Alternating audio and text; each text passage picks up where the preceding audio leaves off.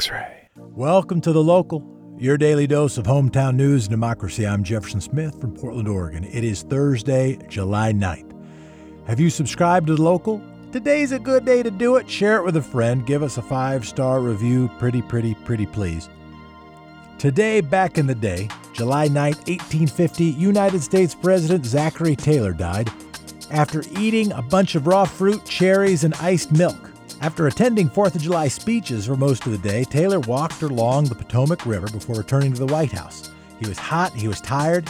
He drank some iced water and iced milk and ate a bunch of cherries along the cherry trees and other fruits, and he died from it.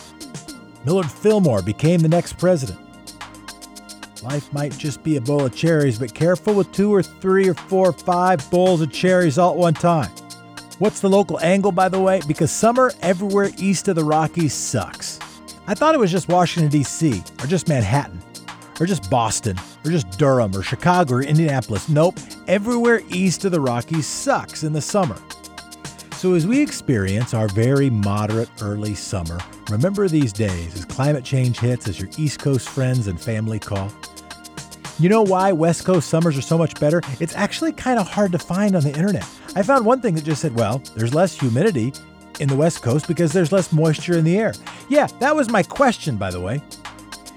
Here are the reasons as far as I can tell. The first is from Scientific American. It's pretty simple. It's the cooler Pacific Ocean as compared to the warmer Atlantic Ocean. On the East Coast, the wind blows the warmer air from the Atlantic Ocean, and the warmer air holds more moisture. The wind over the Pacific Ocean is cooler, and it holds less moisture. Another reason. Our warmest days come from airflow from the north or east coming off the very, very dry desert, which filters in drier air versus the ocean air to our west. And that's why the West Coast is so much better. Why is this information hard to find? The East Coast media bias. And thus, welcome to my summer editorial. Enjoy Portland summers. Don't travel far away during the summer in Portland. Travel far away from Portland, if you can safely, when it's really rainy, sometime between October and March. Oregonians and Portlanders travel within Oregon and keep a safe distance. When we talk about the weather, we like to go deep. Today on The Local, we'll start with your Quick 6 headlines. A continued in-depth look at COVID-19. We have Ben DeJarnette from Bridgeliner with a look at the data tracking and testing capacity, and an interview with Dr. Mary King updating us on the path to the ballot for Multnomah County's Universal Preschool Now. They just turned in 30,000 signatures. First up, it is today's Quick 6. The Phase 2 opening plan is on hold for the metro area. The Tri-County area will not apply to move into Phase 2 reopening on Friday, even though Multnomah County has met the 3 weeks in Phase 1 threshold. County leaders say the metro area is not ready. They're waiting to see if there is a further uptick in COVID cases after the July 4th holiday. Leaders from all 3 counties are emphasizing the reopening timeline depends on the public's willingness to embrace social distancing, stay back, to stanch a resurgence of the pandemic. Multnomah County Chair Deborah Kafori, here's the quote, "I'm worried folks are a little too focused on getting to the next phase and think everything will be okay then. Until we have a vaccine, everything is not going to be okay." Washington County Commissioner Dick Scouten agreed with Kafori. "Right now," and I'm quoting, "I just feel like Phase 2 is not going to happen for a while. Considering the enormous problems in places like Phoenix and Houston, where they're making decisions about who gets to live and die, if we can stay in Phase 1 and not have to get back to Phase 0, I almost feel like that's a good thing. We're going to have to work really hard to stay in Phase 1. Meanwhile, Clackamas County, they want to decouple from the other counties. They were repeatedly trying to disengage from the Tri-County Alliance imposed by Governor Brown, and they had their Phase 2 application denied back in June. Here are the requirements to move into Phase 2. A county must have a declining COVID hospitalization rate, have a testing rate of 30 tests per 10,000 people, have a minimum of 15 contact tracers per 100,000 people, have sufficient healthcare capacity, have enough quarantining spaces, and have a sufficient supply of personal protective equipment. And once you're in Phase 2, some social restrictions are loosened. You can have larger gatherings. Bars and restaurants are allowed to stay open until midnight. Pools and spas are allowed to reopen. And bowling and other recreational activities can commence. But everybody be cool for a while. Your daily dose of COVID data. Here's some good news. Oregon's hospitalization rate seems to be falling again. The Oregon Health Authority has been tracking hospitalizations since the start of the pandemic, with the highest number of hospitalizations happening about March 30th, back when we were seeing about 21 Oregonians hospitalized every day. We've had some ups and downs, but this week we've had around 7 people per day in Oregon admitted to hospitals with COVID-19. As of Wednesday, there are 191 people in Oregon hospitals with COVID-19, 22 of those in need of ventilators. Washington has 318 hospitalizations and 52 people on ventilators. A bit over 271,000 people have been tested in Oregon. About 4% have come back positive. The positive test rate in Washington is 5.9%. And let's talk about masks, baby. It's been a week since Oregon's statewide mask mandate has gone into effect. Compliance is somewhat spotty. Complaints have been pouring in from shoppers at grocery stores about stores not enforcing the ordinance. The biggest culprit seems to be Fred Meyer. Managers have allegedly told workers not to bother enforcing the mask mandate. Shoppers and workers alike have noticed. And according to Lemmet Week, about 12 complaints have rolled into OSHA every day about people not wearing masks in grocery stores. And OSHA says it is currently investigating claims made against Freddy's and some other stores. In a country where the president has made wearing of a mask a political statement, many companies are electing not to take a stand one way or another. In June, 7 workers at Whole Foods and the Pearl staged a walkout, citing the company's unwillingness to support safety precautions. One of the workers remarked, and I'm quoting, "It falls to the lowest level and worst paid people to be confrontational in enforcing them. It is so tiresome." As Wyden Kennedy says, a mask is just a mask. The shrooms measure, better said the psilocybin measure, has officially been approved for Oregon's November ballot. Proponents say it is not a full legalization, and I'm quoting, "It doesn't parallel cannabis. There'll be no dispensaries. Nobody is buying this and taking it home with them." The measure will have a 2-year phase-in of a program to license therapists to treat patients with psilocybin. According to disclosure reports with the Secretary of State, backers have spent nearly $1.2 million on their campaign. Just over $1 million of that came from New Approach PAC, a Washington, D.C. group that has also been engaged in the cannabis legalization campaigns. Shout out to Jeff Mapes for his reporting. Daryl Turner, the head of the Portland Police Association, our police union, held a press conference yesterday. I have no confidence that City Council will stand up for all of Portland. I have no confidence that the city will stop the rioting and the looting and protect the safety and livelihood of Portlanders. I have no confidence that the City Council will guide the Portland Police Bureau forward in a new era of policing that prioritizes safety, equity, reform, and police funding. I have no confidence that City Council respects and supports its rank and file officers who work tirelessly to better our community. I have no confidence that City Council wants to be part of a solution that closes the divide between police and our communities. If City Council won't stand up for Portland, we will. Turner went on to advocate for more funding to the police system, saying that reforms would take more resources. And there's the rub. Do you put more money into police services, or do you put more money into other services and alternative methods for first response? Meanwhile, 2 journalists who were arrested on June 30th in North Portland had filed a lawsuit against the City of Portland, the Sheriff's Office, and State Police, alleging their free speech and assembly rights were violated. Corey Elliott and Leslie McClam are independent journalists who have reported for Village Portland. According to the lawsuit, while filming the officers who were standing in the police line, Elliott recognized one of them as John Bartlett. Elliott said, "Are you Bartlett? I think I recognize you from the other night. It's Officer Bartlett. Oh my goodness." To be clear, this is just the allegation. Looking surprised, Defendant Bartlett turned to his fellow officer, said something. Within a minute, 4 officers descended upon Elliott, grabbed his arm, forced him to the ground, dogpiling on top of him. End quote. Again, that is according to the lawsuit. And this is where we are, a police force in battle with its citizens and its elected officials. And stay tuned here for what the press does and if they start turning against the protests. TriMet's going to close the Steel Bridge, and the Pittock Mansion and the Oregon Historical Museum are going to reopen. Transportation officials announced on Wednesday that the MAX lines on the Steel Bridge are due for some major upgrades. The bridge will be closed August 2nd to August 29th. In a statement, TriMet said the month-long project will upgrade the signal system, tracks, switches, and other components on and around the 108-year-old bridge, which will improve reliability, keep trains running on time, reducing disruptions and delays. TriMet will use shuttle buses to take riders across the river, but space will be limited due to social distancing. Transportation officials say this is the largest capital improvement project TriMet has ever planned. And when we talk about traffic, we talk about it structurally. And the Pittock Mansion opens today for limited hours. Guests need to purchase tickets online for specific times, kind of like you have to do with the zoo. The mansion will be open Thursdays through Mondays, sort of like a 4-day weekend. And the Oregon Historical Museum will open its doors on Saturday, July 11th, although its research library will stay closed due to renovations. And that's today's Quick 6 Local Rundown. If you have story ideas, you have shouts out, go ahead and email us at thelocal@xray.fm. X-Ray.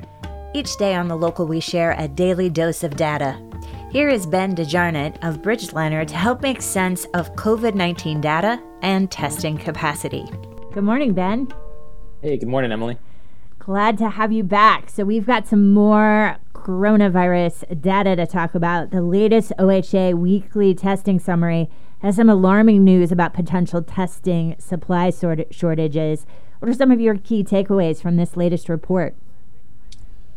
Yeah, I mean, it reflects what we're seeing around the country, which is that as we see these outbreaks in Florida and Texas and Arizona get worse, there's more and more demand for testing. And what this report showed is that that's starting to have a kind of a trickle down effect to the rest of the country, where states like Oregon, where the outbreak isn't quite as severe yet, are anticipating shortages in testing supplies that will reduce our testing capacity over the next 6 to 8 weeks, is what the report this week suggested. So, to kind of back up and give the big picture, I think most of your listeners probably know Oregon started off really poorly with testing. We were one of the sort of worst states in the early months in the number of tests per day that were happening and being processed.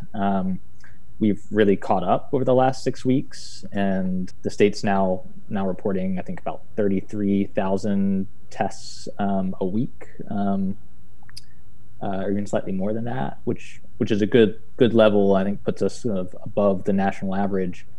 The challenge, and we started to talk about this last week, my complaint about how it's been covered and the way the numbers have often reported has been that testing that context isn't provided. So, last week I mentioned that, as we were hearing about record case counts, news organizations, even public health officials weren't mentioning that testing was also hitting record levels. And so, it was slightly overstating kind of the degree of growth in actual cases. It was partly about testing, partly about infection rate. So I think I said we're kind of ringing the 5-alarm fire when maybe it was a 2 or 3-alarm fire. I think the risk now is that the opposite happens. So if we see testing level off or go down, there's a decent chance that we could see those number of cases per day level off or go down slightly, even if infection rates are going up. We're just not testing enough people to see those infections and to report them. So, and because people have been kind of conditioned to watch that daily number, right, 200, 300, if we're not setting records every day, it could sort of signal to the public, oh, okay, we've kind of got this under control. So I think it's even more important now to be focusing on that level of testing. And if we do see the number of tests per day going down dramatically, we need to provide that context and really point to the number that I think most public health officials have decided is the key metric, which is the percent of tests per day coming back positive. And we've seen that going up steadily in Oregon over the last few weeks. It's now inching above 5-6%, and that's about as high as we've seen it since the very early days of the outbreak in Oregon. Still not as high as the national average, but we're getting a lot closer. And so do we have insights as to why there is going to be a testing shortage? I know, there had been some early conversation, there weren't enough swabs, or, there have been some clarity on why there are shortages. Do we know why there will be shortages now? Yeah, I mean, it all comes back to the Trump administration's decision not to authorize the Defense Production Act and to coordinate the coronavirus response on a national level. And they could have months ago taken steps to make sure that we had adequate testing supplies for the entire country and coordinated that response nationally so that states weren't competing with each other to get swabs and there was plenty for everyone, right?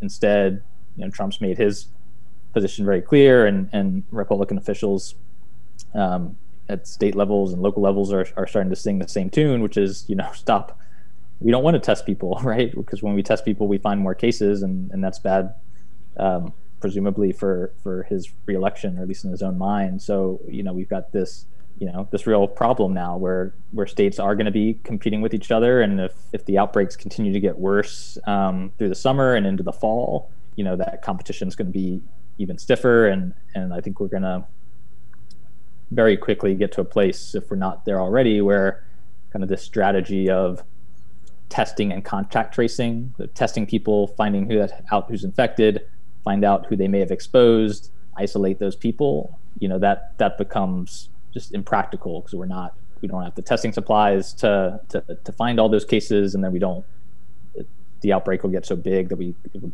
be impossible to kind of contact trace for thousands of people potentially getting the virus every day. So, at that point, it's all about wearing masks and doing our best to stay home again. And, not where we want to be, but it's getting harder and harder to see another kind of path forward. That is helpful. As you look at the next week, what will you all be covering at Bridgeliner?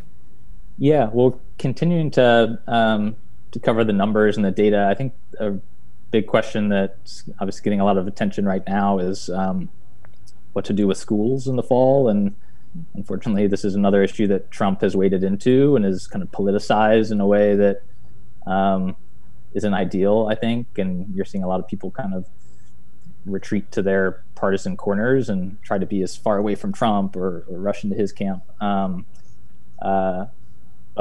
we have to make a decision here in Oregon, and it's ultimately not Trump or the Department of Ed that's going to decide if we reopen schools and how. It's going to be the state, and the state has kind of left it to districts to decide if they're going to fully reopen, partially, to kind of develop plans that meet some state guidelines. So I think over the next month, as we get closer to schools reopening, or at least the date when they would be reopening, that's something we're going to be following closely. Got it. Ben, where can folks find your work? Yeah, bridgeliner.com. You can get subscribed to the email newsletter. Excellent. Thank you so much for joining us. Yeah, thanks, Emily. That's Ben DeJarnette with Bridgeliner. Bridgeliner is an email newsletter all about Portland, delivered fresh into your inbox. You can read it now at bridgeliner.com. That's also where you can sign up to get the newsletter in your inbox. Next up, Dr. Mary King is back with an update on Universal Preschool Now. Did the signatures come in? Here is Dr. Mary King with more. Dr. Mary King is a professor of economics emerita and the former president of the full-time faculty union at Portland State University. She is here now with an update on the Universal Preschool Now initiative. Welcome back, Dr. King. Hi, thank you. Good morning. Good morning. So last time you joined us, the campaign was focused on gathering enough signatures to get on the ballot. That deadline has now passed. What's the update on your signature gathering efforts? Oh my gosh, you can't believe it. We turned in an estimated 32,356 signatures in a pandemic. And what we need out of that is for about 22,500 to be valid. So we have very high hopes we'll have a high validity ratio. We have so many volunteers collecting that we, fingers crossed, should be in good shape to be on the ballot in November. So you said it, you've done this amidst a global pandemic and also a later start than maybe some of the other ballot initiatives. How did you get it done? It's just been a remarkable groundswell, upsurge of a volunteer effort. So many people connect with this issue.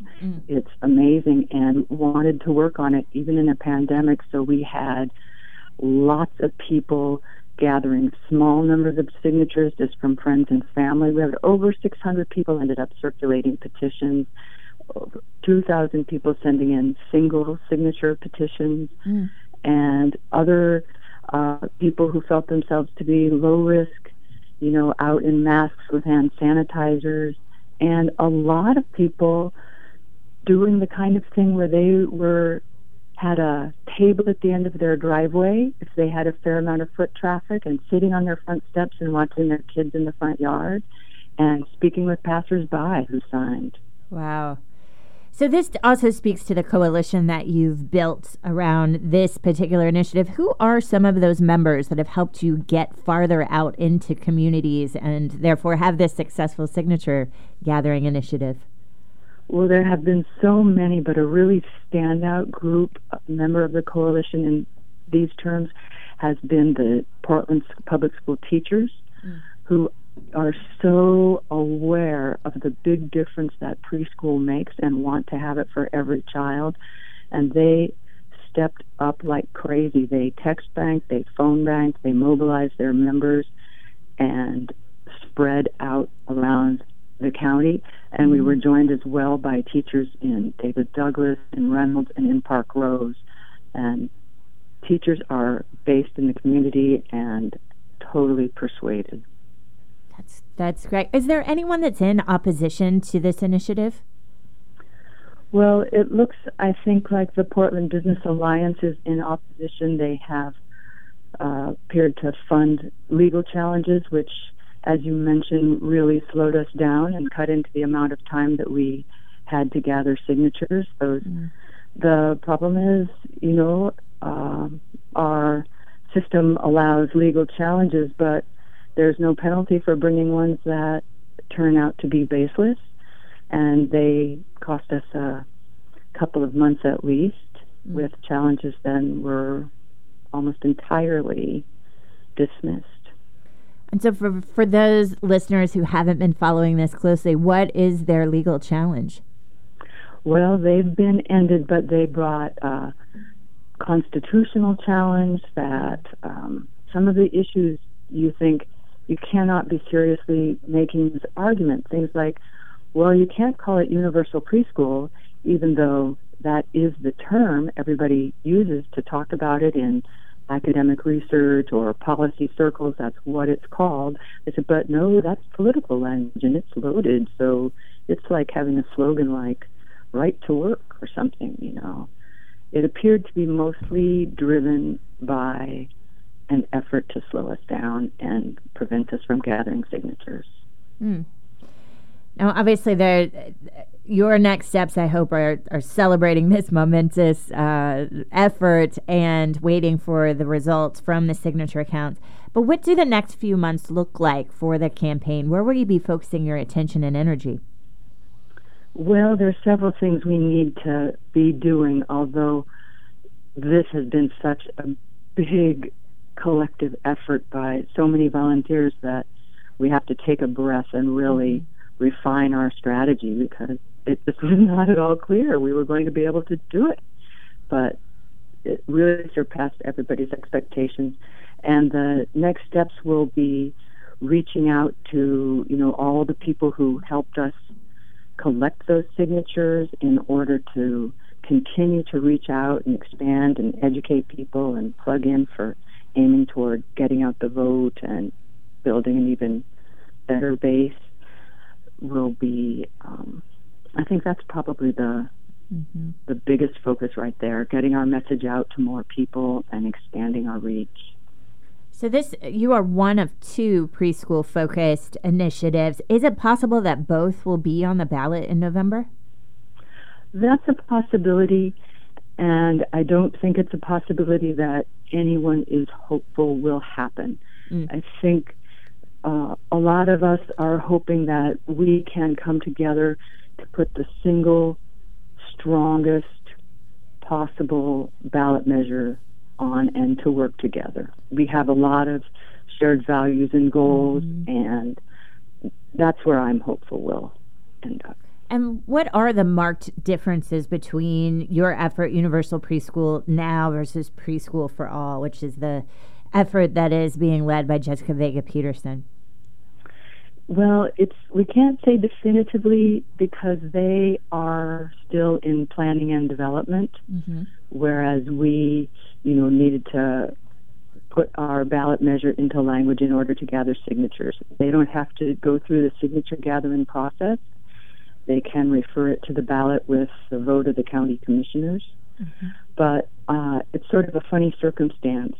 Personally, I am participating in both groups. And the way that I tell people about it is I have a foot in one campaign and the rest of my body in the other. But both groups have a huge agreement on what kind of a program is needed. But the big difference is, I think the single biggest difference is whether or not we truly commit to raising the money to create a universal preschool program available to every family in the county who wants it for 2 years. And the ideas of how high quality and all the other attributes are things we agree on. But so far, the funding mechanisms that they have been thinking about would pay to cover about a third to a half of the kids, and with the hope of them later building and expanding into a universal program. So that's by far the largest difference between us. And we know that certainly the early childhood people are quick to tell you that universal programs have the strongest outcomes for everybody. They do the most to reduce opportunity gaps for Black and brown kids and for kids from low-income households. They receive the most political support and therefore get the most sustainable funding. They build community and are, highly accountable to the public, whereas smaller programs that are more targeted tend to be underfunded.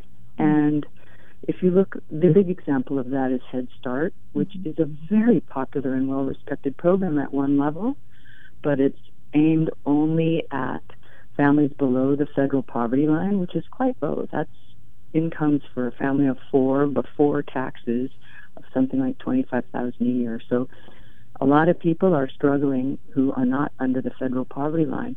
But even of kids in families under the federal poverty line eligible for Head Start, we only serve 30% in Multnomah County because we don't fund it. And Head Start's been going for 55 years.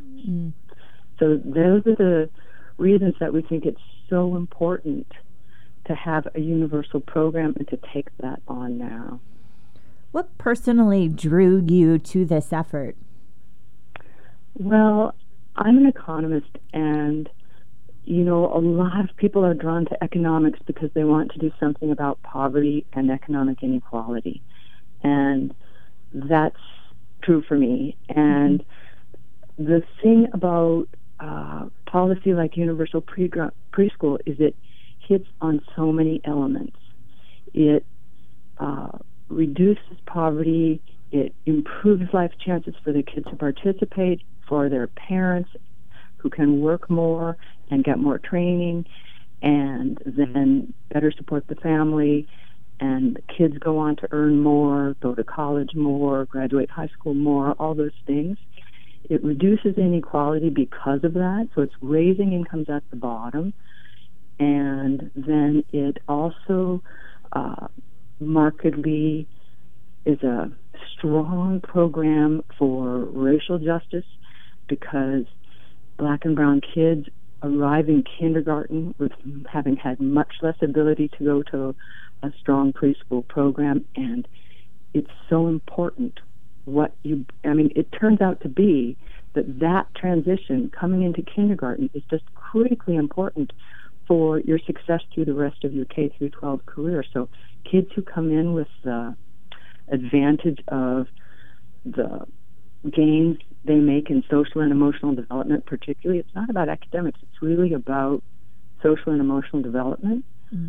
And then they're able to thrive in the kindergarten, first and second grade classroom. So it's to be able to provide that for kids who don't have it now means that it's a strong policy for racial justice. It's a strong policy for gender justice as well, because we've included elements for raising the wages in preschool and childcare, which are very close to the minimum wage right now. People cannot support their families. My own sister loved preschool, got a degree in early childhood education, and like practically everyone else who does left the field before she was in her mid-20s, because you can't support a family, and it's hard to support yourself, especially in a place like Multnomah County with high housing costs.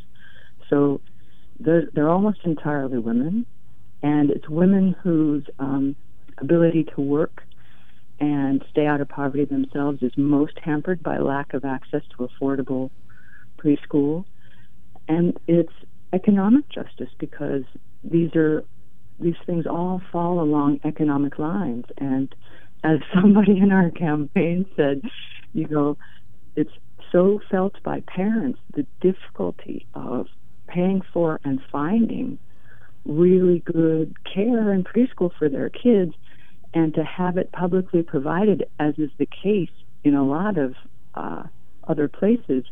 As she put it in a meeting last night, she said, that's a $10,000 raise for every family of a preschooler right there. I think that is true. Dr. King, how can listeners support this work? Oh, I'm so glad you asked that. I often forget to mention it, but we really, really, we're a people-powered organization and people-powered funded, and we would love your participation. I am, speaking for it, but we have just so many volunteers and jobs for volunteers. We really need to expand that effort. If people would go to our website, the website is upnow2020.org. So it's upnow2020.org. And there you can learn more about the program. You can put in your name and contact info and get on our mailing list. We'll be contacting you about parent groups and provider groups and other ways to engage. And here's a really fun thing you can do. A lot of businesses participated, small local businesses especially, with, and I forgot to mention that, how did we do it, and supported a Saturday of signature drives, many of them giving part of their revenues, and we'd love to have you. We'd love to have you. This is absolutely a grassroots community effort, and so many people are powerfully contributing whose work is never seen. We're doing data entry and we're mailing things, and there's just so much work to do. Excellent. Dr. King, thank you so much for joining us this morning and giving us the update. Oh, you're welcome. Thanks for giving me the opportunity. Thanks to Ben and Dr. King for joining The Local. Kind of cool to be called Dr. King. I hope that's not sacrilegious. Thank you for listening to The Local, your hometown at about 30 minutes. Thank you for subscribing and giving a 5-star review. And thank you, Democracy. Talk to you tomorrow. X-Ray.